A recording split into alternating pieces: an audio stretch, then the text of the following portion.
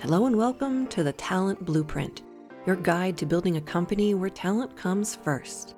The Talent Blueprint is brought to you by Peiris, the talent lifecycle management platform that helps organizations hire candidates faster, develop the skills of their workforce, and increase employee retention.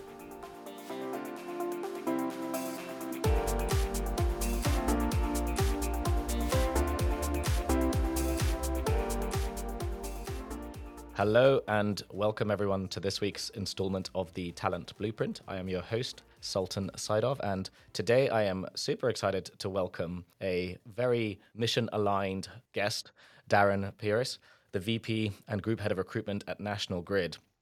Now, one of the reasons I'm excited to have Darren here on the episode today is the types of initiatives and awards that Darren's already been well known for, not just in his time at the National Grid, but in previous roles when he was director of Australia's first Technology and Digital Training Academy that won a Tech Diversity Foundation Merit Award, in his roles at Kraft Heinz, where they've won over 15 industry awards, including for L&D programs and development programs. Now, for those of you who know us at Peiris, we've been on a mission to create equal access to work, skills and careers, and have been driving for these types of outcomes. And it's always really exciting to speak to folks who've been on this journey in different ways. So, Darren, I'd love to, with this broader set of careers and milestones in mind, just get a story about you and the roles you've had at Kraft Heinz, Australia, Telstra, some of the highlights that you've had. Sure. Thank you, Sultan. I love to spend some time with you today. My careers that have been a bit, I wouldn't say accidental, but has just grown quite organically into saying yes to opportunities. I think my upbringing was quite academic. I was on track to doing a PhD at university, and I realised I loved teaching, but I didn't enjoy the research. I taught for a couple of years at university back in Australia, and I loved it. It was one of the best things I did, but I realised didn't want to go into the research, and then I made a jump into sort of the corporate side, the dark side, what the academic service at the time, going into EY at management consulting, where I learned a lot. Talk about working 120 miles an hour, that is working in management consulting, and realized sort of after that, I love sort of being part of a business and really embedded in a business and sort of seeing things through end to end, which sometimes you don't really get to see in consulting. So I made a jump into a HR journalist role at Telstra. Telstra sort of being the BT of Australia, which I learned a lot there. I learned sort of what best practice HR looked like and what a seamless HR function could look like. I think Telstra did a fantastic job to inject millions of dollars at the time to build quite seamless connectivity when it came to HR processes and systems, which was just made life quite easy as a HR journalist and a business partner, where you can add the value to the business on the strategic elements, which I loved doing. And then from that, I then got a call from a former leader I worked with at EY to come and work at Australia Post. I was just given a mandate by the CIO, go build me the best early careers program that Australia Post can build for technology and digital. So had some almost a blank check and some free rein to build something where I can help the CIO future-proof his workforce, which was a really exciting project that I did. And then I was very fortunate enough with the work that I did there, it expanded across, I got to do that across the entire organization, looking at sort of early careers and mid-level careers. So that's where my interest in talent came into. I sort of fell into talent, but I think what I enjoyed about it was around I get to sort of grow people, grow careers, help create careers for people that they wouldn't have thought they could do or they could have dreamt of doing. And then I got another tap on the shoulder at Kraft Heinz to come and join them. They needed to rebuild their talent function in Australia. It was one of those things I love to jump into things where take a messy challenge and go in it. And that was what Kraft Heinz at the time had, really poor Glassdoor ratings, very high turnover, and the CEO and the CPO at the time just wanted to build a really great culture of transparency and just give people the notion that they own their careers. I think sometimes people go, it's up to my leader or all these external factors, whereas, when it comes to your career, you own it. And Kraft Heinz, one of the things that we did that I was very proud of, we created a culture of transparency around, we will tell you where you stand, but it's up to you to decide what you want to do with that information, how you want to grow your career. So that's something I fundamentally believe in. So the biggest legacy I left there was around, we told people sort of where they stood when it came to their talents. Are they a high potential, high performer? And then what they did with that information, I think, was really powerful. Now coming into National Grid, I come here to help build a best-in-class recruitment function. That's the mandate I've been given by our Chief People Officer, Will Searle. So on this amazing journey, we're getting great people, with a clear agenda around we need a best-in-class recruitment function. I'm very clear at National Grid what we're going to build for the next 10 years. We have the opportunity that we're very clear around what we're going to do. So I need to make sure I've got a really amazing recruitment team that can help deliver on that. So my career, my journey in my life has just been about saying yes to things, taking on big challenges, working with great leaders that I can learn from, and having fun along the way. I love it. Well, I also love the connected thread between your earlier foray into future proofing workforces and your later ones of helping employees understand where they are and where they go, because in practice, that's two sides of the same coin. It's important when organizations think about these topics, particularly in this recent recessionary environment, how much of your organizational resilience doesn't come from how you hire or how you plan, but how you enable talent to self identify opportunities and develop themselves. I'd love to dig into this in the context of National Grid. How does the recruiting and development function work? I've read before about some of the skill centricity that you've been trying to introduce. So we'd love to look at some of the initiatives that you've been putting in place and some of the challenges you're facing so far. Sure. I look after recruitment specifically, performance and the development side is sitting in a sort of a separate area. But like right now, the recruitment function works. It's quite traditional in how it operates at the moment. What I'm trying to build is a recruitment function that's quite proactive in terms of finding the talent ourselves. I think we're still in a market where you need to find the talent. Top talent want to be found. You need to sell them the opportunity to come and work whatever company you're selling or recruiting the roles for. The transition we're sort of working on at the moment is making sure we have the right tools and systems in place where our recruiters are able to practically find the talent. And then with that, by having that tech in place to help find the top candidates, it then allows my recruiters to spend more time with the hiring managers, think more forward, because National Grid is one of those places where we know what we're going to do for the next 5 to 10 years. It's very clear. Many of you have heard of the Great Grid Upgrade that you can see all over the UK in terms of what we're going to be building to help safeguard our electricity transmission network. So with that, we can go with how many engineers do we need in the next 5 years? How many project managers will we need? So with that proactive nature, that data we have, we can then spend more time with the hiring managers to go, okay, how does that affect you in the long term? We have been somewhat transactional in the past, but what our hiring managers want, what the business needs, actually want more time with recruitment, and my recruiters want more time to be able to sort of be proactively sourcing. This is the first time sort of a head of recruitment also has sat on the people leadership team here at National Grid as well. So elevate the importance from a CEO and a CPO perspective that recruitment is the most important thing we'll do as an organization. It can help change the culture, the people, the performance, what we deliver. So I always sort of say to people who are going to prioritize something, prioritize recruitment, because you are hire the right person right front. What it will do for you in the long term, you'll be able to sleep easy at night, is how I see it. It's interesting how, whilst you look after recruiting and, as you said, development and so forth is in a different part of the business, in practice, by hiring for potential and having this alignment with hiring managers, you're actually recruiting in a way that thinks ahead into how you're going to find the types of people that are going to develop and future proof in a certain way. So in some ways, you're looking after the future workforce, not just getting people through the door. And I think that's really interesting in a number of ways. One of which is, traditionally, hiring manager and talent acquisition collaboration has been difficult in a lot of businesses for a number of reasons. One of which is it's difficult from a tooling standpoint. Where do people collaborate? How do people collaborate? It's difficult from a data standpoint. How do we have the right alignment on skills and jobs and who's making those decisions? I imagine this kind of concept of how do we move towards hiring for skills and development involved a lot of deep diving into the principles of what are we hiring for, and also I imagine the tooling, the process, and other things changing. What have been some of the changes you've thought about first, and what are you thinking about next? I think number one, I think first of all, is around having tooling that'll help us look for skills. I think right now, the systems that we sort of have is quite traditional, where the recruiter needs to spend a lot of time digesting and sort of analyzing an individual CV. So having something that can triangulate the data to then tell us, right, these are skills people have, because then once you start hiring for skills, that's when you can start hiring for breadth as well. So like for me as a leader or as a hiring manager, I always, when I interview a candidate, I look at that this person can do one role, but what are the 8 or 9 different roles can they do? Can I see them being promoted 5 or 6 different times?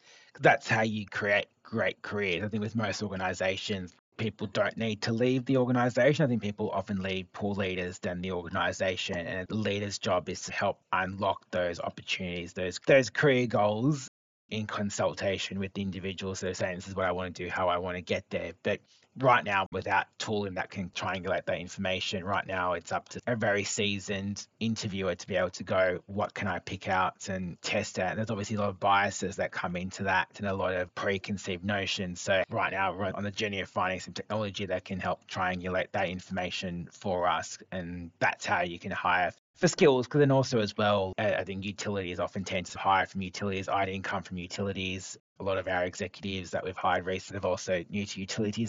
I'm one of those people that quite industry agnostic. You can learn different things from different industries, and that's when you hire for skills, you're able to do that, and that also then brings a lot of diversity in all forms. Everyone's got a DEI agenda. It's very important, and it's great to see the elevated importance it's had in the last 5 or 6 years. But a key way to do that is for hiring for skills. That's when you actually open up the funnel more and become more inclusive. Couldn't agree more. And it's amazing to see how much in the last couple of years we've been able to get broader industry recognition of the value of not hiring for degrees, not just because of how much that opens up the funnel of talent that you could speak to, but because of this principle you're touching on. And it's actually a key to why we started Beamery. The ability to hire and develop for skills does create fairer outcomes. It solves for what is traditionally seen as the birthplace lottery as well. How has the role of the recruiter changed in your teams with this set of principles in mind? Because it's cross-cutting, right? You're hiring for inclusion, you're assessing differently, you're defining roles differently. And you've touched a little bit on, the collaboration element and the tooling elements and the interview elements. But when you think about hiring for potential in your own team and developing the TA function, what have been some principles and changes you've been looking at there? Sure. I think that first of all is having a sourcing function that we're looking to implement within National Grid. So it allows a centralized team that can focus on proactively sourcing talent and also finding existing talent as well, which then allows the recruiter to spend more time with the hiring manager, understanding their business and their needs and their future needs, but also to then go, what kind of people does the hiring manager need to future-proof their function, but also what gaps they might have as well and leadership gaps. Because in a perfect world, you want to be able to hire people early on in their career, you sort of, and them to have 4 or 5 different roles soon after that, and then prepare them for their first leadership role. But then sometimes not everyone has the bandwidth for leadership, and that's okay. We don't need everyone to be a leader and go through up a vertical pathway. Careers they're organic. They're a bit of like a water slide. It's the best way to describe it. So I think that's where I would like recruiters to be, is around getting really deep into the business, understanding what capabilities the business have, what the gaps are, what are the leadership gaps, and then taking that information to then go hire for that, and then brief a sourcing team to then go, right, like this is what the gaps are in the business. This is where you need to then go and source and find this talent for us and then fill the gaps that we need. Because as most of us know, most organizations adopt a buy, borrow, build strategy, and a lot of the times we often go straight to a buy strategy to go buy the talent, because that can be quite a quick thing, because people learn from leaders. Like in my entire career, I've spent most of my time learning from really good leaders. So by having a really good, strong leader that has great technical expertise, but has the bandwidth and the inspirational approach to leading teams, like people will learn a lot more through a fantastic leader. So this is where, by having a recruiter who understands that the change that someone can make can be quite powerful and quite impactful. Our chief people officer says, like, no, there's nothing more important than recruiting, but also it's such a privilege to be able to change the culture through the people, and that's what recruitment does. I love the connection of going deep into the business and thinking about how to help construct hiring plans with the perspective of what is happening to the current team in mind. How does this touch on more traditional principles of looking at team composition, succession planning? It sounds like from what you're describing that part of the conversation isn't just to say, hey, here's a bunch of jobs, let's be smarter about how we hire for them, but hey, let's look at the types of people you brought in who might need to transition. Should we pre-plan which roles might need to open up? Which is, of course, the holy grail of thoughtful workforce planning and also thoughtful succession planning into hiring. So how have you been zooming in on these in-business considerations in terms of your pipeline creation goals and so forth? I think it's around how we assess our people as well. I think right now we're quite traditional as an organisation how we assess for talent, and I think for where I want to be able to head as an organisation is that we're bringing people in with depth and breadth, which means that these are the individuals who can do 5 to 6, 7 different roles. And something that I'm a huge fan around is learning agility. So these are the people who can take on what they've done in the past, apply that to the future, and how quickly can they recover from the mistakes and the things that have failed and move on. So I'm all for bringing in learning agility as a fantastic assessment to be able to judge for this, because once you have that baseline, you know how agile someone is and to what extent can they be flexible and malleable into different things. I think that people are quite comfortable around, can you do the job for now, but can you do 5 or 6 different jobs down the track? I think that's something that we're all still trying to learn how to assess. But learning agility is something that I've used in the past where you can see someone's learning agility assessment and what they've been able to do in the future based on their assessment from the start has been quite magical to see. So that's something I'm a huge advocate of and looking to sort of bring in here. How do you look at internal employees when you think about filling open roles? So presumably if you're, hiring for learning agility, there's also an appetite for internal mobility as part of the way in which you're developing people and hiring for that sort of opportunity. How have you been approaching enabling the TA function to consider, what happens after you hire? Are there cases where you pre-plan internal mobility? Are there cases where you source internally first? And how's that evolving? Yeah, I mean, National Grid has a really strong culture of internal mobility, which is fantastic. A large proportion of our roles are advertised internally. Having said that, though, there's an element where we need to also decide what recruiters, as part of where I want recruiters to sort of head down, is like what is the appropriate sourcing strategy for each role and vacancy. There'll be some roles where we should definitely go internally because we have a fantastic pool of early careers talent coming through the pipeline that would be good to move into these certain roles. But then also we need to be very open and frank about where actually are the gaps and where do we need to go buy the talent externally. But I think one of the things I'm proud about National Grid is we're a very long tenured organisation. I think most people have careers between 10 to 35 years tenure at National Grid, which is great to see. With low turnover, high engagement, it's a really great place to work. So we have a really great culture of it. I think it's more around now having recruiters working with the HR business partners and hiring managers to go, great, this is the makeup of our internal talent. These are the skills our internal talent have. What are the gaps? And let's then go fill for those gaps. Otherwise, if we've got the existing talent internally, that internal talent is always a preference because they know the business, they know the stakeholders, they know how things work, which means then they're able to come up to speed quicker. But then there are times when you need to go external, and it's about having those conversations to go, when do we go internal, when do we go external, and why, and how do we source practically for that talent. Absolutely. And also to your point earlier, what is the best way by telling people where they are today, how to consider where they might head, how they might develop themselves? One of the things we're seeing emerging now is organizations thinking about their future workforce strategy, that 3 to 5 year set of plans, and considering that if we know or suspect that certain roles are going to evolve and require new skills, and if we know that certain roles might open up that we haven't hired for before, how do we provide employees with that transparency, as well as provide recruiters with that view so that we can pipeline in advance, so that we can consider how do we align our recruiting and mobility experiences with those longer term strategies? How have you been thinking about that longer term time horizon and aligning with business leadership around, where things might be at National Grid 5 years from now, and how do we incorporate that into our plans today? I would say we're a business that can do strategic workforce planning quite well because we know what we're going to do for the future, which is a really privileged position to be in because a lot of organizations can't. It's all dependent on consumer demand, which can be quite tricky. Customer taste can change very quickly, whereas we know what we're going to do for the foreseeable future. And then we can also see what new roles will come, what roles may be going to change. So with this way, you can sit with the business leader and be quite deliberate and proactive and have these conversations to go, right, this is what's going to come in the next 2 3 years. This is what you're not going to need. I think it's not to oversimplify it, but as an organization, we've done the hard work up front over the last couple of months to get to a place where for the next 10 years, we can have some really open conversations around what we need to do with our people. Whereas this is probably the first organization where I've worked out where we can comfortably do that. In the past, you're almost just looking into a crystal ball to go, are we going to need this? Are we not going to need this? Because we have all the data up front around what we need, it's all about having really frank, honest, open conversations with leaders and around, what you need, how are we going to help you execute it? It's definitely a rare position to be in to have such a alignment on longer term goals. I imagine the opportunity then is to create a tighter alignment on the shorter term, the next year in terms of predictability. Like, how likely are we to hire or fill certain roles based on the things that are priorities for managers? How do we think about things like risk of things being unfilled? Are those types of concepts you're looking at, or are there other things on your sort of top wish list for what can we improve next?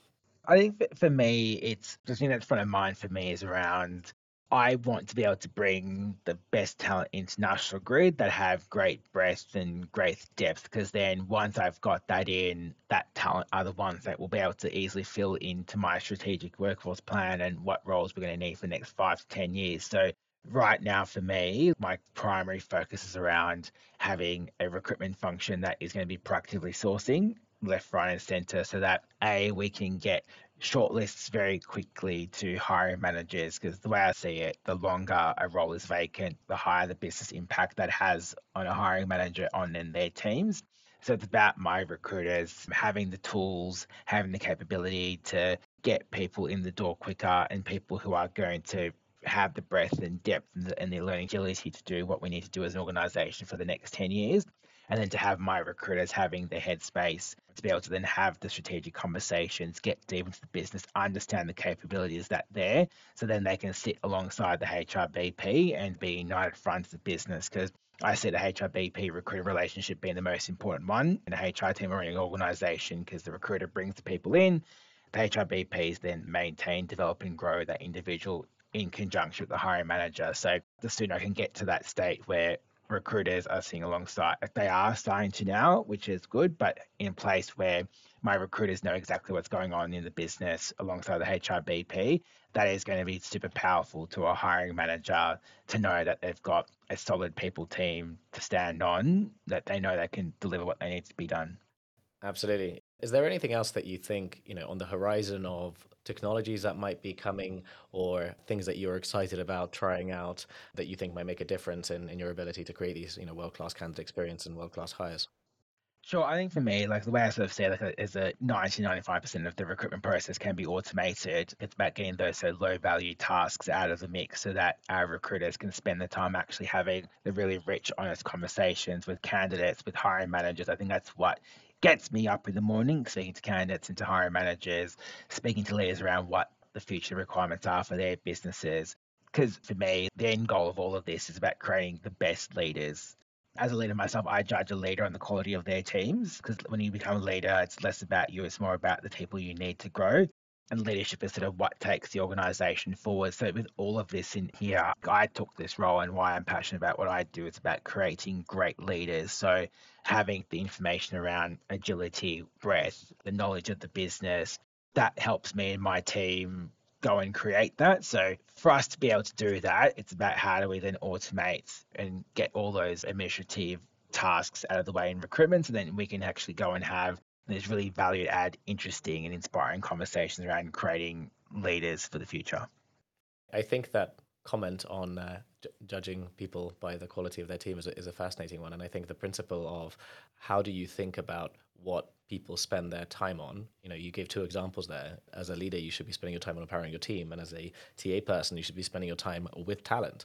I think so much in the broader human resources space has become increasingly less human over the last few decades and process centric as opposed to people centric. And I think it's an amazing opportunity for talent teams to be able to actually get the non human pieces to be automated and focus on speaking to candidates and doing the things that technology can't do as well. And interestingly enough, the conversation around skills versus what you said earlier about learning agility is a perfect example. Technology can help infer and screen for skills. You need people to think about other components like learning agility, grit, and other components of what makes talent successful. And I think finding that balance isn't just going to save people time, it's going to allow us to really zoom in on candidate fit and employee opportunities much better.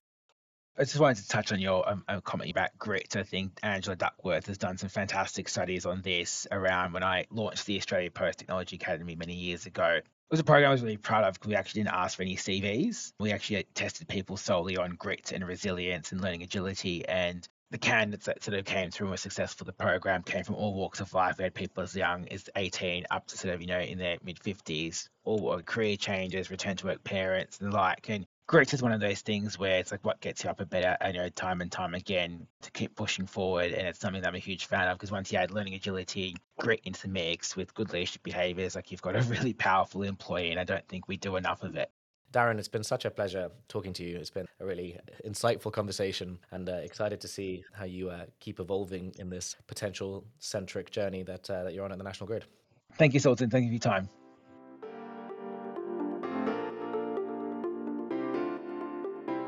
The Talent Blueprint is brought to you by Beamery, the talent lifecycle management platform that helps organizations attract, retain, redeploy, and develop the skills they need. Learn more at beamery.com.